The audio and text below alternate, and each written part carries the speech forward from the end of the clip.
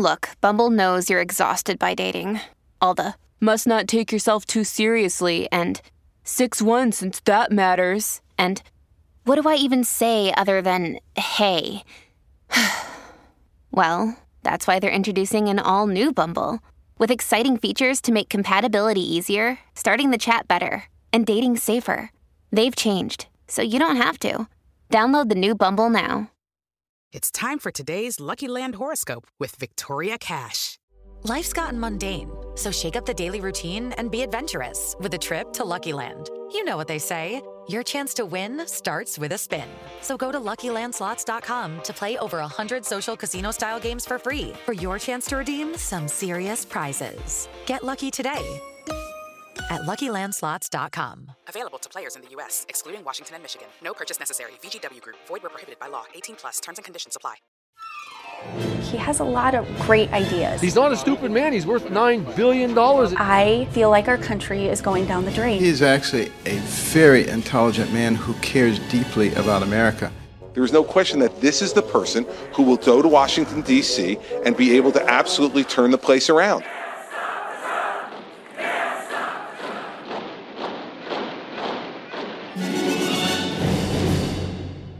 Hello and welcome to Trumpcast, the show about the national emergency known as Donald Trump. I'm Jacob Weisberg, and I'll be here until the crisis passes. Could be in July, could be in November, could be 2025, though I seriously hope not. This is the third week we've been doing the show, and Trump continues to search for the bottom of the barrel in American politics. Yesterday, Trump's thuggish campaign manager, Corey Lewandowski, was arrested and charged with battery in Jupiter, Florida, after allegations that he manhandled, and I think that word is totally appropriate here, Michelle Fields, a female reporter from a right-wing news organization that's actually in the tank for Trump, Breitbart.com. Any other candidate would have rushed to employ Trump's catchphrase, "You're fired." Instead, Trump defended his flack and accused the reporter, Michelle Fields, of faking her injury. Maybe those bruises on her arms were already there. On Twitter, Trump complained that Fields touched him and claimed that she was menacing him with a dangerous object. She was holding a pen. I think we're starting to understand what happened here. Lewandowski had to intervene to protect his candidate from his three biggest phobias all coming together at once: his intense fear of being touched, his hatred of women, and his hostility to the press. Now that's the security guard who's on it. Oh, and Trump got Lewandowski a lawyer, a guy who had to resign as a U.S. attorney after he bit a dancer while running up a $900 tab at a strip club. Remember the Violence Against Women Act that Congress passed a while back? I think Trump may have taken that a little too literally. Today on the show, Mitt Romney's top strategist to talk about how the GOP establishment can still stop Trump. But first, let's check on Trump's latest tweets. Why is this reporter touching me as I leave a news conference? What is in her hand? David Gregory got thrown off of TV by NBC, fired like a dog. Now he's on at CNN being nasty to me. Not nice. I have millions more votes, hundreds more Dells than Cruz or Kasich, and yet I'm not being treated properly by the Republican Party or the RNC. Wow at CNN has nothing but my opponents on their shows. Really one-sided and unfair reporting. Maybe I shouldn't do the town hall tonight. Just released that international gangs are all over our cities. This will end when I'm president.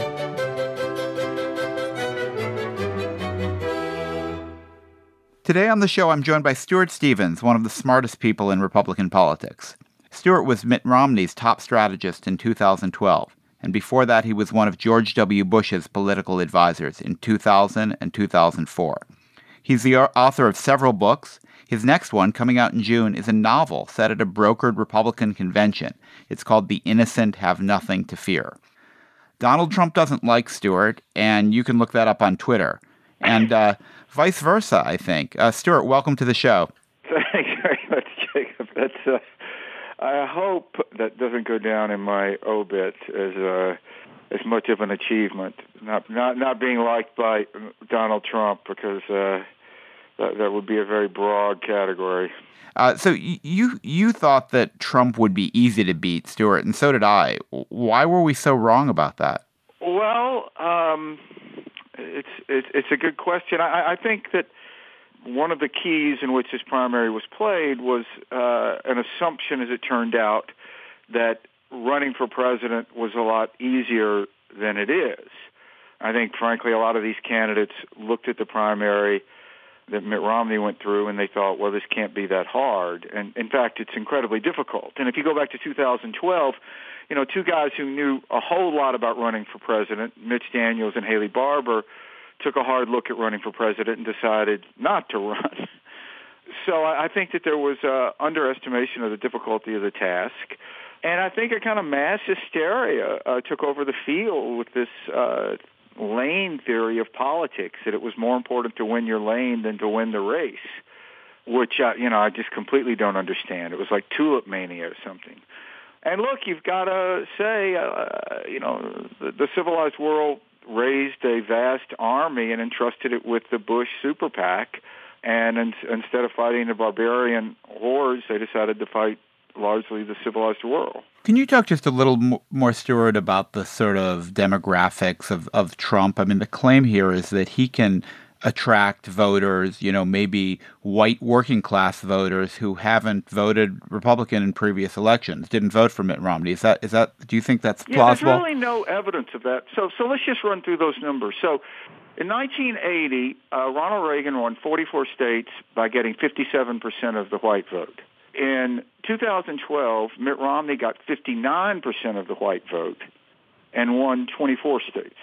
Now, you could say, well, and which is often said by people who haven't really looked at the numbers, well, that means that Romney didn't really gin up conservative votes, meaning white votes, as much as Ronald Reagan did. Nope, that's not true. A higher percentage of white voters turned out for Romney at 64% than Reagan at 59%. But it's a shrinking share of the electorate overall. It's a shrinking share of the electorate.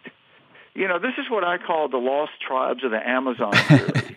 That some Republicans cling to. That if we just paddle up the river far enough and bang the drum loudly enough, these lost tribes of white voters will come to the riverbank. They're not there. That country demographically does not exist. So if you want, we can go out and win these states. And Republicans in the last 8 years, in many ways, they've been the best years for the party in the party's history. We've won more state legislators, more governor's races, more Senate races, control of the House. President Obama has not focused on building the party, and he's in many ways been a disaster. But when you get to winning a national election, which is not an insignificant thing for a party, I think on many levels, a governance level, I think on a moral level, you have to be able to get a larger share of non-white voters. But hasn't Trump shown us, Stuart, that there's a gap between people in the party elite like you who want to bring minorities into the party and are free trade and want to reduce government, and the people who actually vote Republican, who are nationalistic, anti-immigrant, not particularly free market, and definitely don't want their benefits cut? Well, look, I think you can't lump all those issues together. The trade issue is a very complicated issue, and if you look at Trump's position on trade, he's really to the left of Bernie Sanders. He wants to get rid of NATO, NAFTA, and impose a 45% tariff. I mean, if he were to run, he would be campaigning with Democratic senators, and really to the left of a lot of these Democratic senators. You class that as a Democratic view because, it's the unions and so on have been opposed to it, but there's clearly a base of Republican voters, and these are, I think, mostly white working class voters who are nationalists on trade, who don't believe in trade. They've been voting Republican, but they don't agree with Republicans. Listen, trade is a very complicated issue, and you can look at the numbers, and it's been difficult to find support for NAFTA when you get more than a couple of 100 miles away from a border. If you test NAFTA in Texas, it tests great when you're near the borders. So people who live with it support it. Yeah, yes. They believe in it. They see it. They feel it. The same if you test it, in northern states. But otherwise, it's never tested well, and you've always seen that there was an opening there. It's a very difficult emotional issue. It has always been. That is separate, I think, but linked to the immigration issue. Now, I think what is distinct about the way Trump has addressed the immigration issue is the way in which he has brought racism into it. And I think that he has crossed the line on this. I think it is absolutely abhorrent to refer to our southern neighbors as racist. You cannot say Mexicans come across and start referring to them as rapists. It is completely unacceptable to be able to do this and to try to weave together some social fabric in America as it exists today.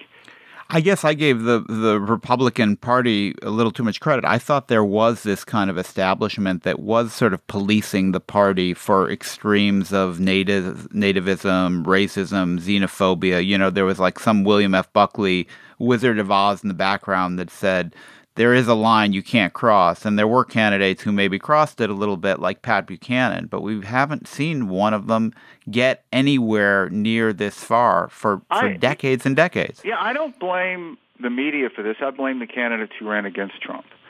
I mean, it's really their responsibility to look Donald Trump in the eye and say, you are a ridiculous candidate who is saying ridiculous things, who is disgracing the process of running for president. Running for president is a privilege. Being president is the ultimate privilege. But just standing on the stage as a presidential candidate is a great honor. And he hadn't prepared for it. He could have prepared for it. He didn't prepare for it. And he disgraced the process. And someone should have looked him in the eye in the very first debate and said, Donald, you're a ridiculous candidate. I think Ted Cruz had great conservative credentials and should have disqualified him as a conservative from the very beginning. So you think they were just a little too late? I mean, Jeb Bush tried to do that in a dignified way. He did. Jeb Bush did it. I think Jeb, to his credit, did it more so than anyone else. I think it would have been a great help if Jeb Bush had been backed up by his super PAC. He wasn't backed up by his super PAC to the degree he should have been. You know, the reality is that Trump was getting so much free media that it was very difficult to fight him just in free media. You needed a super PAC to fight it out in these campaigns. But in these debates, you needed to stand there, look him in the eye, and challenge him. This is what Mitt Romney did in the very first debate when Rick Perry entered the contest riding high based on his job records. And Romney, respectfully, but very pointedly and fact-based, said, your job record isn't that good. George Bush's was better. And by the way, mine was better in Massachusetts. And that was in that first Ronald Reagan Center debate. And it was the beginning of the unraveling of the Perry candidacy. And that's how you win a contest. And you have to go at the core of why a candidate is running.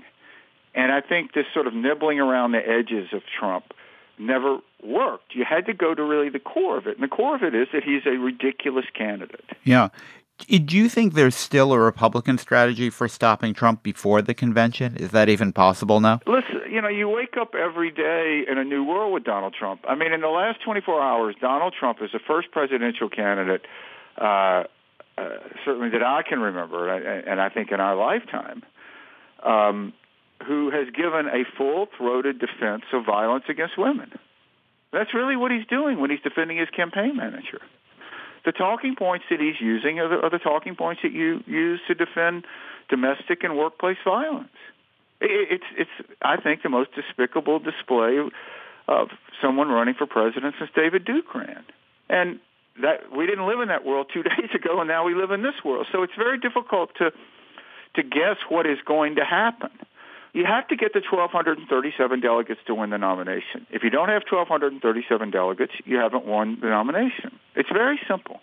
So he's not at 1,237. So, yes, there is definitely a chance for the party to nominate someone else other than Donald Trump. Look, in 1976, Ronald Reagan, you know, no slouch in Republican Party hierarchy, took a sitting Republican president to the convention and almost beat him. So there shouldn't be any shame in going to an open convention here.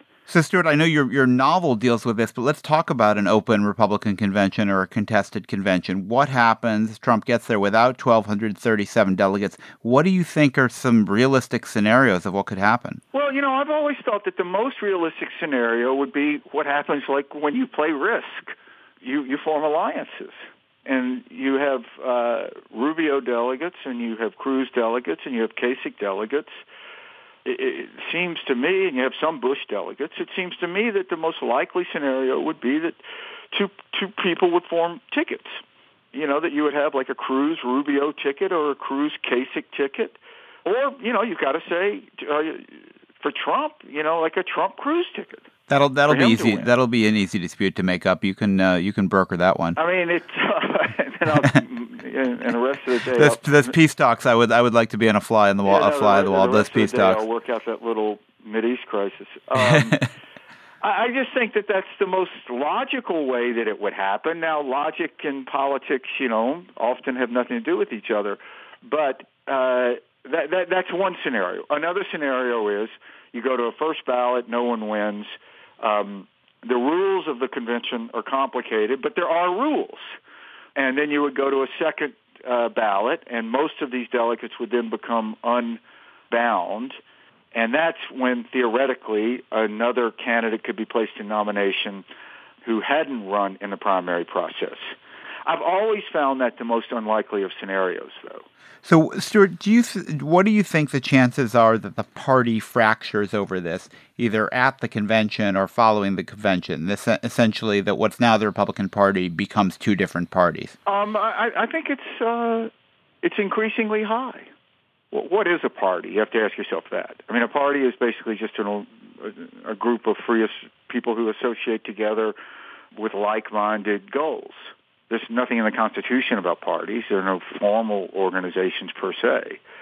So I think that a lot of people are going to find themselves unable and unwilling and not wanting to support Donald Trump if he is a nominee. So what does that mean? You're one of them, right? No, I would not support Donald Trump in a million years. What do you do if Trump's the nominee? Donald Trump is a dangerous person. Who, for if nothing else other than emotional reasons, is uniquely unqualified to be president of the United States. So there's a lot of talk of there being a third party. There could be. I would suspect that there would be. I think that for conservatives to have a third party candidate that you could be proud of would be a positive option and could help save the Senate for Republicans. But an anti-Trump conservative couldn't even get on the ballot in a lot of states at this point, right? I mean, realistically... No, you could. It's different state by state, and there's different options. There's different parties. There's different scenarios for that to play out. But listen, I think the thing to focus on now for Republicans is not nominating Donald Trump. Donald Trump is an absolute disaster, most importantly for the country. I mean, even now running, he's hurting the country because he's degrading the process of running for president. And as a president, he would be an utter disaster for the country and I think, in a larger sense, the world. Stuart Stevens is the former chief political strategist for the Mitt Romney campaign and the author of the upcoming book, The Innocent Have Nothing to Fear. That's out in June. Stuart, thanks for joining me today. Okay, buddy. It's great to talk to you. That's it for today's episode of Trumpcast. Tell us what you think of the show by giving us a rating and review on iTunes. I have a lot of 5-star ratings. I also have a lot of 1-star ratings that might be supporters of you-know-who. Anyhow, don't forget to hit subscribe so you get every episode as soon as we release it. You can find me on Twitter @JacobWee. Trumpcast is produced by Henry Malofsky and Jason DeLeon. Slate's executive producer is Steve Lichtai. Andy Bowers is our chief content officer. These tweets were recorded by John DiDomenico. John, this is a warning for you. Stop trying to touch me at my press conferences. I don't appreciate it. And today, I'll leave you with this classic clip from the 2011 White House Correspondents' Dinner. I was sitting about 10 feet from Donald Trump. He was not enjoying it. I'm Jacob Weisberg. Thanks for listening. Donald Trump is here tonight.